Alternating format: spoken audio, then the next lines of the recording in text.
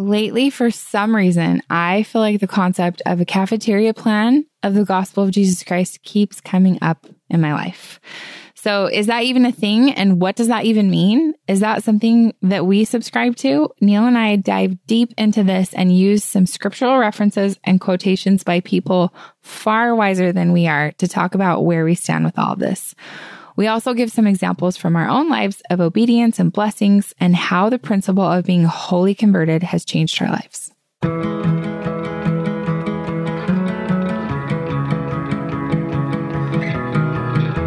Hi, Neil. Hi. We are recording at whatever this is, 9:30 p.m. Our kids are in bed, and Neil has to still prepare a seminary lesson after this. But we had a completely different topic planned out. We had quotations earmarked for it. We were ready to go. We said a prayer like we always do before we record. And the Spirit said to me, you got to talk about something else. And this happens every once in a while. We ended the prayer. Neil looked at me and he said, what is it? What's wrong? And I said, we got to talk about something else. And he said, really? Okay, what is it? And I told him this topic that we had talked about earlier today. And it has come up multiple times for me. And specifically, I've said this before, when things come up in threes, I'm like, okay, Heavenly Father, I'm listening. And it came up in a private conversation in a DM back and forth between someone I'm friends with on Instagram. And then this came up again with Neil and me. We were talking about, it was on his mind. And it's come up a couple times with friends and family. And so the topic is on obedience, and specifically what some people call in our church the cafeteria plan. And we were just going back and forth about what this means. And so my understanding of that is I visualize going into, some people call it the buffet plan. And Neil, your dad's favorite restaurant is? Chuckarama. Chuckarama. Shout out to Chuckarama. It is my least favorite restaurant, maybe, in the world. But we've gone a couple times for your dad's birthday because literally he could choose any place in the world and that is what he chooses. And so you walk into Chuckarama and you get your plate and you walk down the aisle and you say, okay, the roast beef looks good to me, but the chicken looks a little dry. I think I'll pass on the chicken. And I want some mashed potatoes, but the gravy looks lumpy, so I'm going to pass on that. And I'm going to have a salad. And then I get to the desserts and I'm like, well, that fruit dessert looks kind of gross to me, but I like chocolate ice cream, so I'll take some of that. And then you sit down and you have yourself a meal of your buffet or your cafeteria plan or whatever you want to call it. So I think this is really important to say right from the get-go. I think some people misinterpret what that means, because to me, it means I'm going to choose to try to work on the things that sound good to me, or to believe in the things that fit into my plan for life, but I'm going to reject and leave on the table whatever doesn't sound good to me. I think it's super different than you show up to the buffet and you better be willing to literally eat every single thing in there and eat it perfectly. That's totally different. And so we're going to talk about a few scriptural examples. We're going to talk about the Bible specifically. And I love it. All of our examples today are coming from the Old Testament, which is extra cool, I think, because that applies to Christians and Jews. I love that. I love that about the Old Testament. So let's start off with one of my favorite stories from the Bible, which is Abraham and Isaac.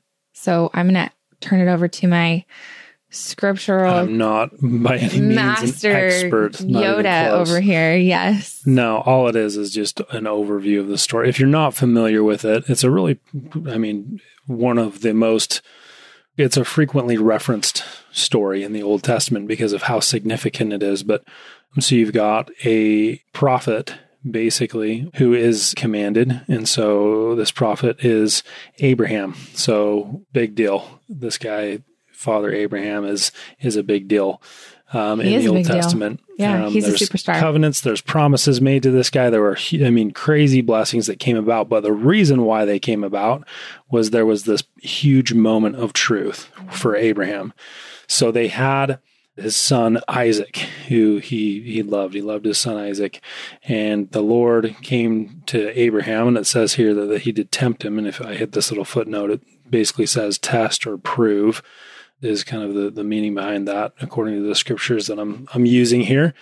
And he basically, to prove him, to see if he would be obedient, he said, take now thy son, thine only son, Isaac, whom thou lovest, and basically offer him up as a sacrifice. No, I'm just shaking your head. I'm just like, no, Harry, no. I mean, I guess that would be I would just say absolutely like, hey, not. Take thy son Harry and go build an altar. And I mean, this is one of our girls. I'm just kidding, but seriously, that's your only son, crazy. Harry. No, I would just say no. And I was just kidding. I would not sacrifice one of my girls either. But so Abraham, rises up early, he goes up into the mountain, he takes his son Isaac, and basically they take the wood for the sacrifice. And back then they would offer up a sacrifice in similitude of Christ, who would eventually come. And so they would take a lamb and offer that up as a sacrifice. Again, I'm not a scriptural master, so I could be, not getting this absolutely right. Perfect. But just the basic idea. So Abraham goes to essentially sacrifice Isaac. He's going to do it. He's going to do it. And then an angel appears and stops Abraham and says, lay not a hand on the lad. And basically it was a opportunity for the Lord to try or to test or to prove Abraham and his level of obedience. And then after that main event, there's the Abrahamic covenant. There's all these promises. He was promised like the crazy. There's lands. There's your posterity will be as the sands of the sea. Like all of these great promises, because he was willing to be obedient and completely follow the will of God. And so that's a pretty extreme. I don't think I know of a more extreme example from the scriptures. But that one is very, very intense. It's extreme, but think about that in terms of a cafeteria plan. Who's going to show up to Chuckarama and be like, yes, please, I'll sacrifice one of my children? I would. No. I don't know. It's hard, but I get it though. It's hard. It's like, can I just prick his finger with like a pin or something and like draw a little blood and we'll call it good? But obviously that wasn't what he was commanded to. No. And I mean, stick with us. I don't want anyone to feel frustrated because there's a lot to go into here, but I also want to keep it simple. And I want to just provide an opportunity to have this conversation about how obedience brings blessings, huge blessings. That is the point here. The point isn't to be like, you're doing it wrong. You're doing the gospel wrong. No. The point is to say, if you are approaching this thinking, I'm going to do this some of the way or most of the way, but I'm going to kind of take off the things that don't sound fun to me, you're going to cheat yourself of the blessings that Heavenly Father wants to give you. He wants to bless you so badly. So I'm going to go to a scripture and tie it to one of the things that we are asked to do in our church. Malachi 3:8, will a man rob God? Like, do you think you're actually going to rob God by not doing what he asked? So in our instance, paying tithing, are you actually robbing God? No, you are robbing yourself. And it goes on to say, ye are cursed with a curse, for ye have robbed me, even this whole nation. Bring ye all the tithes into the storehouse, that there may be meat in mine house, and prove me now herewith, saith the Lord of hosts, if I will not open you the windows of heaven and pour you out a blessing, that there shall not be room enough to receive it. To me, that is like, give me a little bit. In our church, it's 1/10. Give me 1/10. Show me that you have faith, and I will pour out these blessings so big on you that you will not have room to receive it. That blows my mind.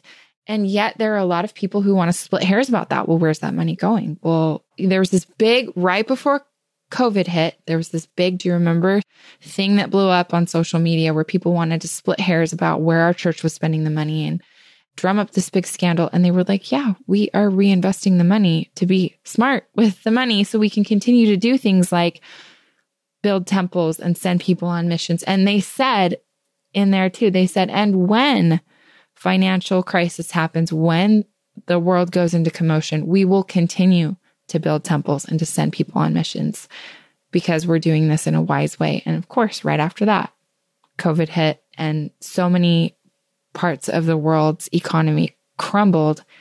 And we were prepared for that because of the obedience of so many members of the church who are paying tithing, which is from the Bible. That's, so, and many churches believe in tithing. And so again, the point isn't, oh, we're judging you or you're not doing it right. It's just when you look at yourself, I look back and I think about some of the times that I wanted to cut corners, and specifically, and I have compassion for anyone who's in that kind of zone of it's hard to be going to church right now, or it's hard to be all in right now. Or, when I met Neil, I was definitely more kind of on the struggle bus of, okay, I want to be here, but the plan, which was get married in the temple and live happily ever after, did not work out for me with my first marriage. And so I was kind of feeling like this social misfit showing up to church who I was kind of barely hanging on by a thread. I was not there with a rip-roaring testimony of all of this is working perfectly to my advantage, exactly the way I thought it would. And specifically, I remember that, and this is a vulnerable thing to bring up, but I remember that wearing my garments, the temple garment, that's something that we commit to in our church. And lots of other religions have different ways of manifesting an outward expression of an inward commitment. And that's kind of what we talk about when we talk about the garment, the temple garment. And I just felt like it was constraining. I felt like it was this kind of thing that I had signed up to do, but I didn't really want to do it. I just didn't have the maturity to understand what that really was giving me, which was so much protection and promise of blessings. I mean, that's it, right? That's what we do when we sign up to wear our garments, is that's what we are doing in exchange for promised blessings and protection. And all of those years that I would be like, well, I wear my garments, but I'm going to find every excuse to not wear them. I'm going to get up on a Saturday morning and put on workout clothes and hang out in them literally all day long. And that is still a temptation for me to this day. It is still a temptation for me when I'm in my workout clothes to be like, oh, I know I should go change out of these and get in my garments right away, but this thing is coming up, or I need to run this kid to school, or now I want to make a protein shake, and now this call is coming up, and one thing leads to another, and sometimes it's hours, And the more that I push myself to be obedient and try to be what one of our prophets called exactly obedient, I feel those blessings. I really do. This is not just some like Mother Goose fairy tale, whatever. It's real. It is real when I say, okay, I know what I'm supposed to be doing. And even though it's really, the funny thing is it's really not that big of an effort. It's really not that big of a deal. It's not that big of a deal to give 1/10 of what we make back to the church, when I honestly, truly, in my heart of hearts, feel like 100% of what we make is from God anyway. All of our blessings, including all of our physical blessings, are from God anyway. So why would we hesitate to give 1/10 back to him? And in the same way, it's not that hard to just quickly take a shower after my workout, put on my garments, and move on with my day. But it is a temptation for sure, all the time. And when I look back on those times that I wanted to quote unquote rob God and be like, oh, the garments, like that's annoying and they're hot and it's uncomfortable and whatever, I'll get to it later. On those days that I did that for years, when you and I were first dating and stuff, or we'd go out boating and whatever, and I'd just stay in my swimsuit for hours and hours and hours, I wasn't tricking God or cheating the system or whatever. I was cheating myself. And that's what I look back and I'm like, oh, like whatever blessings I could have gotten from being more obedient, I just kind of shorted myself. And that's not to say like, oh, if you're not doing it perfectly, then you're not going to be blessed, because that's not how it works either. But I want to read this quotation that I personally love. I've heard some people say they don't love it, but I love this. It's by Ezra Taft Benson. And he said, when obedience ceases to be an irritant and becomes our quest, in that moment, God will endow us with power To me, that just says it all. It's like when you just want to do what Heavenly Father wants you to do, he is going to, I imagine, and I'm not even a gamer, but I imagine the like old school Mario where he would like get a little mushroom and then he grows like, quadruple. I was thinking you're going to go with the star where he can like run through all the too. Enemies and he doesn't get a star or a mushroom or whatever. And that is like God endowing you with power. Like, thank you for listening to me. And not like, I didn't ask you to go kill your only son. I'm just asking you to give me 1/10 of what you earn, or go put your garments back on because you promised you would wear them day and night. Like, that's what you committed to. You signed up for that. So just do it. It's not that hard. I don't know. What are your thoughts? I talked a lot. Well, yeah, in general, I mean, I think that there are blessings tied to being obedient to a certain principle or commandment, or there is kind of, I don't know, there's expansion, there's learning, there's spiritual growth that is available. And at least what I've seen in my life as I live certain principles and I gain a testimony. It is kind of a trial of faith on each one of them that I have to gain a personal testimony. I hear something, I'm like, okay, that sounds right. I believe, I hear these stories of people. I think tithing's a great example. I've heard so many cool stories from other people about paying tithing and miraculous things happening, or just feeling spiritually, good or stronger or whatever. But there did come that time where, all right, like I started to have a job and that basically came up for me. And then I had to make that choice and exercise faith and do it. And then I, for myself, saw those blessings and gained a strong testimony of tithing and what that does for me. And so I think that it is a process of kind of exercising faith and trying, just as Malachi talks about, try me, prove me now herewith. Yep. And I think that with a lot, like with the commandments or with obedience in general, it does take faith and exercising faith to do it. And that faith for me can, is stronger in some areas and weaker in other areas, but I still have confidence and faith and belief that even though I might be weaker in an area, it's not for me something that I would say, I'm weaker here, therefore I'm just kind of not going to believe in this particular principle. I'll just skip over it. Or I'll just kind of skip that part. Like tithing, I'm all in on all this other stuff, but I don't know. I kind of I want that 10%. I want to save and invest it or whatever. So I don't believe in the tithing thing. So for me personally, it's not like that. It's more, if there are areas that I'm learning in, I'm striving to be better in, and I know what those are, that there's an opportunity for me to exercise my faith and to grow spiritually by striving to be better in those areas. Or with a lot of these things, like, you can be perfect in paying my tithing this month, or tithing's great. Again, I think it's just the percentage thing works for me. I don't know why. It's just, you're a numbers guy. But it's like, 10% is 10%. Boom, I paid my tithing this month and I feel good and I see blessings and I see prosperity. I am perfect in that one thing. And I can continue to do that and continue to see good things happen in my life and build my faith in that principle. For anyone too who's like, well, but a lot of people say, and I have seen it so many times on social media, people who say, well, we're all Cafeteria Mormons, or we don't call ourselves Mormons, but I will see people say that, or we're all Cafeteria members of the church, or we're all buffet people or whatever.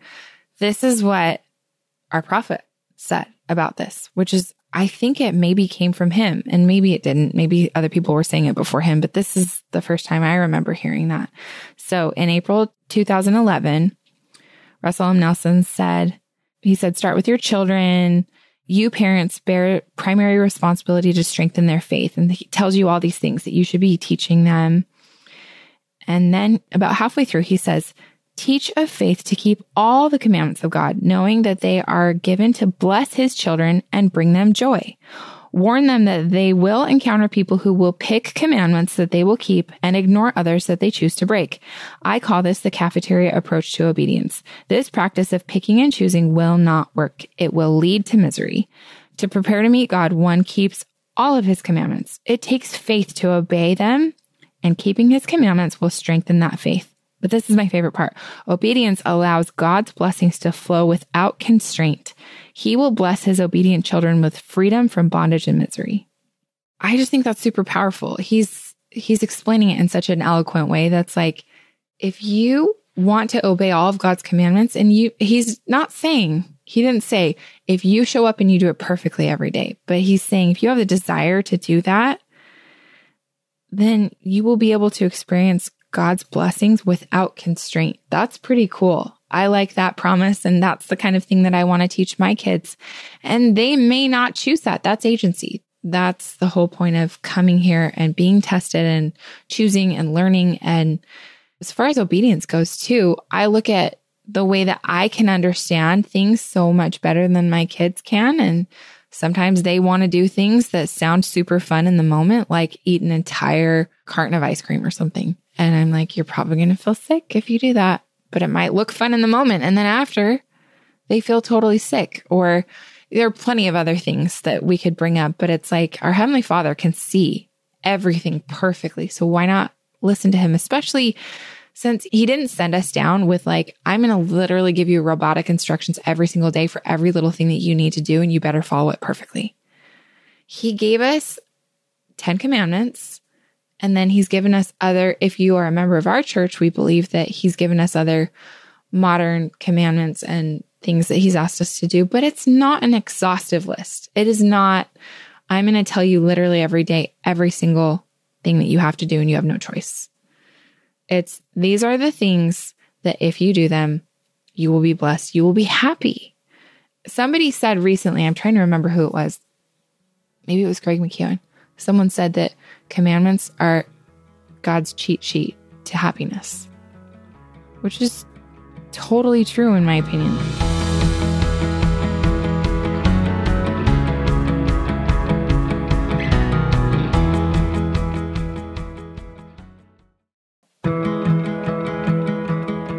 I want to be super clear, and Neil always wants to be super clear about this too. I'm not saying I follow the commandments perfectly and therefore I'm so happy. It's not like that at all. I make mistakes all the time. And in fact, I have one in particular that is a character weakness of mine that I've been working on all year. And I fall all the time, and I make mistakes with that all the time. And I'll probably share that eventually. But here's the difference is I'm not looking at it going, I don't really feel like doing that one. I'm going to do the others because they sound good to me. I show up every day and I'm like, okay, Heavenly Father, I'm probably not going to do it right again today, but I'm going to really try. Please help me.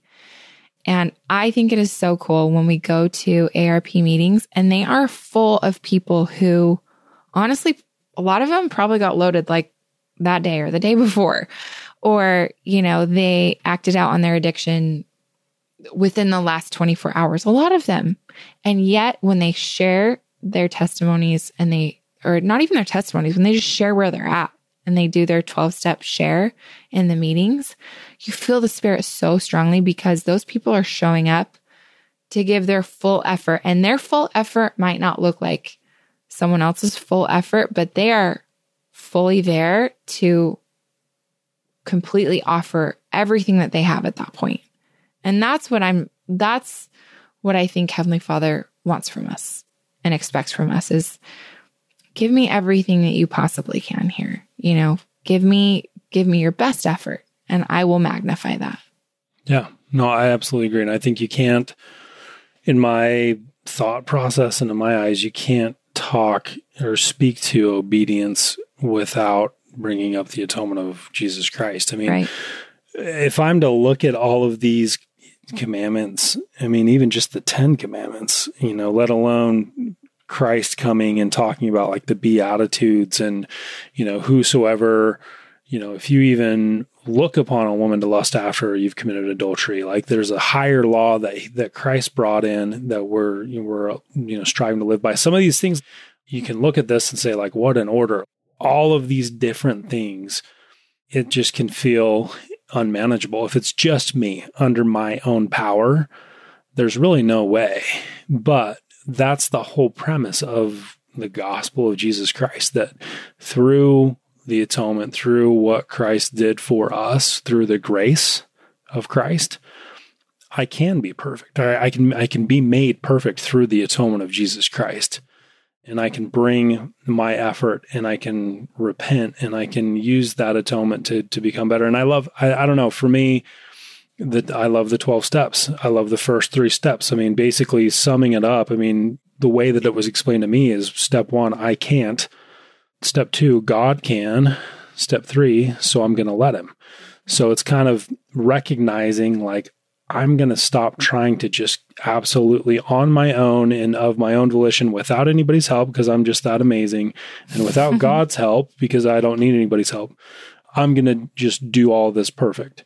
And that creates problems. Life becomes unmanageable very, very quickly. But taking spiritual actions, recognizing God, asking for help, and specifically for his help, because of Jesus Christ, we can rely on and gain access to the grace of Christ, which is an enabling power that enables us to meet these challenges or whatever. No, they're not challenges, but basically meet the demands of the law, so to speak, or the commandments, and be able to have it be enough. And where there is imperfection or where there is struggle or striving, that through Christ and through using the atonement of Jesus Christ, you can become perfect eventually somewhere in eternity, or, whatever the case may be, through the atonement of Jesus Christ. Like, you are enough. That's one thought that I'm having as we're talking about this. And I think that people can get caught, or I've heard, I myself have got caught on that. And I think there needs to be a balance. And there's been some great talks that talks about this. And one of my favorite ones is Jeffrey R. Holland. It's a talk entitled, Be Ye Therefore Perfect Eventually. And he talks a lot about this. And it's a really powerful talk for me because it's the one I sent it to my brother who died a couple of years ago. It was like 1 week before he died. It was the last text message I sent to him was that talk. And so it was just such a cool, powerful talk for me. But just the general concept, I think that it can get swayed so far one way or the other. Totally. And I think you got to keep that in mind while having this conversation of, hey, the laws and the principles, like those are unchanging and you can't pick and choose. But at the same time, that's why the atonement of Jesus Christ is there, to be able to enable us to make up Christ is the difference. Right. And I'm having similar thoughts too, as I'm talking about just be obedient, just show up with your best effort. I don't want anyone to listen to this and think, wow, I'm so far from being perfectly obedient or obeying all the commandments. Like, I'm only getting 1 or 2 right now. Again, I go back to, I don't know if I've ever said this on the podcast, but I've definitely shared it in ARP meetings. I feel like the 2 places where I feel the Spirit the very strongest for me personally are in the temple and in an ARP meeting. And in ARP meetings, people are just so raw and real about exactly where they're at and how much they want to change. And that is really the key. Like, I want to change. I'm maybe way off the mark. I might be doing a lot of things wrong, but I have this real desire to get there. And this is one of my favorite things from the ARP manual in step 6, change of heart. This is by President Marion G. Romney. He said, "And one who is really wholly converted, desire for things contrary to the gospel of Jesus Christ has actually died, and substituted therefore is a love of God with a fixed and controlling determination to keep his commandments." That's where it's at, is nowhere in this ARP manual does it say, you better be perfect or you're not going to be happy. And in fact, it over and over acknowledges addiction and how consuming and how difficult that can be. And some other time we'll talk about powerlessness and some of the other components of addiction that you and I have learned very in a detailed way. But this is kind of the essence of, in my opinion, really the gospel of Jesus Christ is just show up with a completely converted heart. And you don't have to do it perfectly, but you just want to be there for it instead of like the times that I look back on my life where I was like kind of resentful about some of the things that I felt like Heavenly Father was asking me to do, or I didn't understand it. And so instead of leaning into wanting to understand, I leaned away and went, okay, well, this bugs me. So I'm just going to kind of pretend that it's not a big deal, or, it's not really going to affect me if as long as I'm kind of just doing these other things, then it'll be fine. I just think that when I did that, I really took myself away from that outpouring of blessings and really feeling connected to God and being able to hear him and being able to be led by him, because that's where I want to be now. I'm like, even if I'm not doing things exactly right, and I'm not all the time, Neil can tell you. In fact, we get these texts, like these little relationship texts. And today we got one that said, what are your strengths that you bring to the marriage? And I was like, I don't even know, but I sure know all of my weaknesses that I bring in. And I do. I know I am so keenly aware of all of my weaknesses, personally, professionally, in our marriage, as a mother. I have many, many, many of them that I'll probably never fully master in this life, but I want to try. I really do, with all my heart, want to show up and try. And I think that's where it's at. I think that's where Heavenly Father can bless you the most, is even if you can't run the marathon, if you just show up and you're like, okay, I'm putting on my shoes and I might get to the 5K, even though other people are running the marathon. I'm here. I'm running. I'm trying. It's a terrible analogy because I hate running. And but surprised you went with running. Right? That's good though. It makes sense. I feel like depending on the time of my life, have been on one side or the other of the spectrum of basically being like, maybe where I wasn't doing things that were aligned with the gospel principles, and I knew it. It wasn't anything that I was, there was no surprise there, that maybe I was a little too far on the justification side of things, or rationalizing or justifying, or kind of like, is it really like that? And like, do I really need to be that level of it, where I've been too far off? And then I think of other times too, where like I've been overly self-righteous or judgmental of others, or dependent on situations where I've kind of looked at things and been too much on the. So I don't know. I think that there is a balance to be maintained. But one thing that is unchanging, and this is what I love about the gospel in general, is eternal principles and eternal truths. Like, they don't change at all.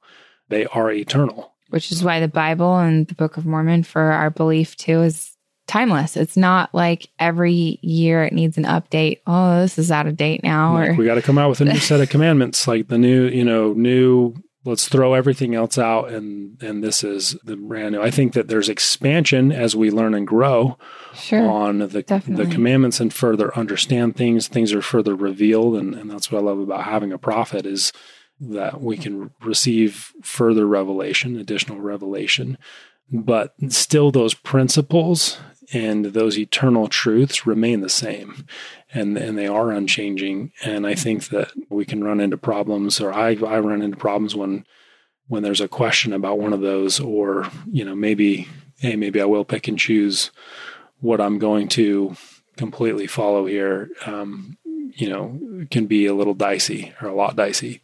Right. And that's kind of what President Nelson said a minute ago in that quote that I read.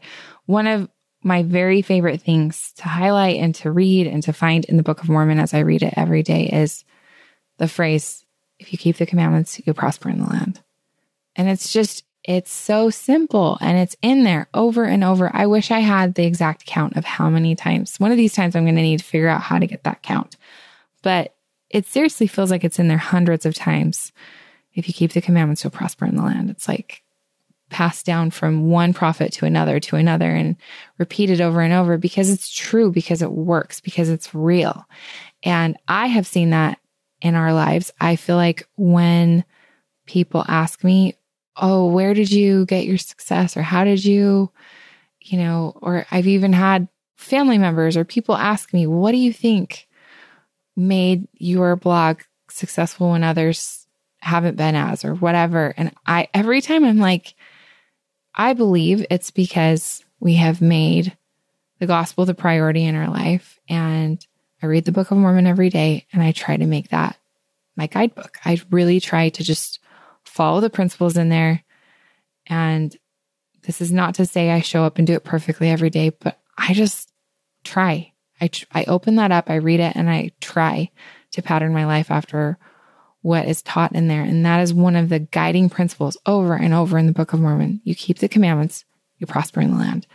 And I just really, really believe that it wouldn't be written that plainly and simply over and over unless it was completely true. And I love how in the Book of Mormon too, the prophets in there do not shy away from saying, you need to be obedient. You need to keep the commandments. If you do, you'll be really happy. And if not, you're going to struggle. I mean, you can see it with your kids too, right? Like you can see when they do what they need to be doing, like, piano lessons with Annabelle. When she practices, she has a great week when her teacher shows up. When she doesn't practice and she barely tries to scramble and get it together 5 minutes before her teacher's showing up, she doesn't have as good of a lesson. And that's just a principle of like, you show up and you do the work and you get rewarded or you don't. And I think that it's even more simple with if we believe that God is God and he can see all things and he created this world and he created all of this for us, why wouldn't we trust him to give us the guidebook, give us the rules, give us the cheat sheet for happiness, and then just say, okay, I'm going to do my very best to follow this because I know if I do, that you're going to keep your promise to me, that you'll pour out these blessings to me, and that there won't be room enough to receive them. So lastly, I want to touch on, I'll ask you this, Neil. What do you think your advice would be to someone who is listening to this and thinking, okay, I know I want to get more on board, but I don't even know where to start. Maybe they feel too lost, too far gone. They've gone too far off the deep end, or they just are struggling to believe in God or to have faith, and they just don't even know where to start to get back on track. What's your advice? Love this question. From my own experience, I strongly believe that God works with us where we're at. And that because of Jesus Christ and the grace of Christ, the minute, and in my experience has been, the minute that I make that decision to turn to him, the help is there, the blessings are there. For a long time growing up, I had this notion that I had to get to a certain point before like the atonement of Jesus Christ would kick in. It was like, okay, if I can stop acting out of my addiction for a certain period of time and be worthy to take the sacrament in our church, then the atonement will kick in. Like, then I'll get help. But that's totally false. It's like the minute that I made a decision to turn to God, to strive, to pray and ask for help, like he is there. So I firmly believe that God works with us where we're at. And it's just a matter of, are we willing to turn, or am I willing to turn and face him? Because it's not so much I'm coming to realize it's not so much he's stepping away from me or turning his back on me. It's me that I'm stepping away from or turning my back on him. Right. And he's always there. I stand at the door and knocketh, like whoever, basically open the door. I'm right here. I love you. Like, come on. I love you, man. Like, well, let's come open the door, please. But it's got a handle and the handle's on our side. And like, we have to be the one to turn it and open it. And that just makes sense to me, and I've noticed that in my life. And so one of my favorite lines from the ARP manual, I think the favorite line from the ARP manual for me is in step 9. And it basically says something to the effect of, you've gone down into the depths of humility and found the Lord waiting to embrace you. And that just paints such a picture that he's down there with us in the depths of humility. It's not like hey, once you get out of these depths, then I'll help you. It's no, you've come down to the lowest of lows, and I'm waiting to embrace you. I'm waiting to help you. Yeah, that was beautiful. Thank you.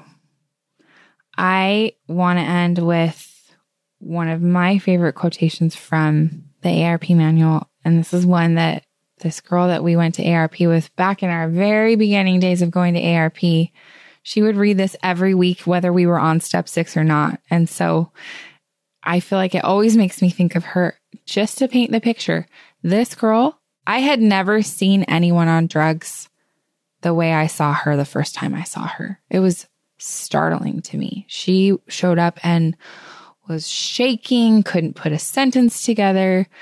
I don't remember if it was heroin or do you remember her drug of choice? Something like that. Something that was like a hard drug. Some sort. Yes. Yeah. And basically her dad went and found her on the streets of LA, doing hard drugs, living homeless, just barely alive, and brought her home, started taking her to ARP, and she turned her life around. From those first few meetings that I saw her just so high to then she started getting a little more sober and a little more, and she turned her life around and ended up going to BYU, which I don't think BYU is the end all be all, but just to paint the picture, and then got married in our temple, one of our temples, and she turned her life around. And this was her very favorite quotation. And sometimes I think we skip over or miss the very end of this, and the end of it is actually my favorite part. So Ezra Taft Benson said this: "The Lord works from the inside out. The world works from the outside in. The world would take people out of the slums. Christ takes the slums out of people, and then they take themselves out of the slums. The world would mold men by changing their environment. Christ changes men who then change their environment. The world would shape human behavior, but Christ can change human nature. May we be convinced that Jesus is the Christ, choose to follow him, be changed for him, captained by him, consumed in him, and born again." And that's it. I love it. It's not show up and do the gospel perfectly. It's not have a perfect understanding of everything. It's not, you better be running as fast as everybody else around you. It's also not, I'm sitting here judging you for whatever. I have been that person that feels like I don't belong at church this week. I am so flawed and I made so many mistakes. But what it is just like you said, when you show up and you're like, I'm here, I'm completely giving my heart to you, and I'm going to make my best effort. That is when Christ can really change you, when you are consumed in him and captained by him and wholly converted. That is when he really can help make the change. So I hope this helped. It's a tricky subject. I don't think Neil was super excited to jump into it, but he was like, if you're feeling the Spirit, you feel like we need to do it, let's do it. And I do. I feel like there's a lot of noise. There's a lot of chatter out there about this is actually the cool way to do the church. This is the new kid way. This is, people need to wake up to, this is kind of how we all should be doing church. And I'm like, just like you said, they're eternal principles. If there's ever a doubt of what's right or wrong, including whatever we said, go back to the scriptures, go back to the Bible, go to the Book of Mormon, read these stories of obedience and blessings and promises, and then apply it to your own life. And that has worked really well for us. And so I'm super grateful for that eternal principle of obedience. And when you keep the commandments, you prosper in the land. We have definitely experienced that. And I feel like all of the good things in our life have come from whatever effort we've been willing to give to show Heavenly Father our conversion to him. So that's all I have. Do you have anything else? No, that's great. That sums it up perfectly. Thank you. Okay, well, all right. Until next time. Thank you. Thanks so much for listening to Mint Arrow Messages. Make sure you follow us on Instagram at Mint Arrow. Subscribe to our Apple Podcasts and rate and review us if you like us. And to get show notes, go to mintarrow.com/podcast. And you can even sign up to get show notes emailed right to your inbox, and we'll email you every time there's a new episode.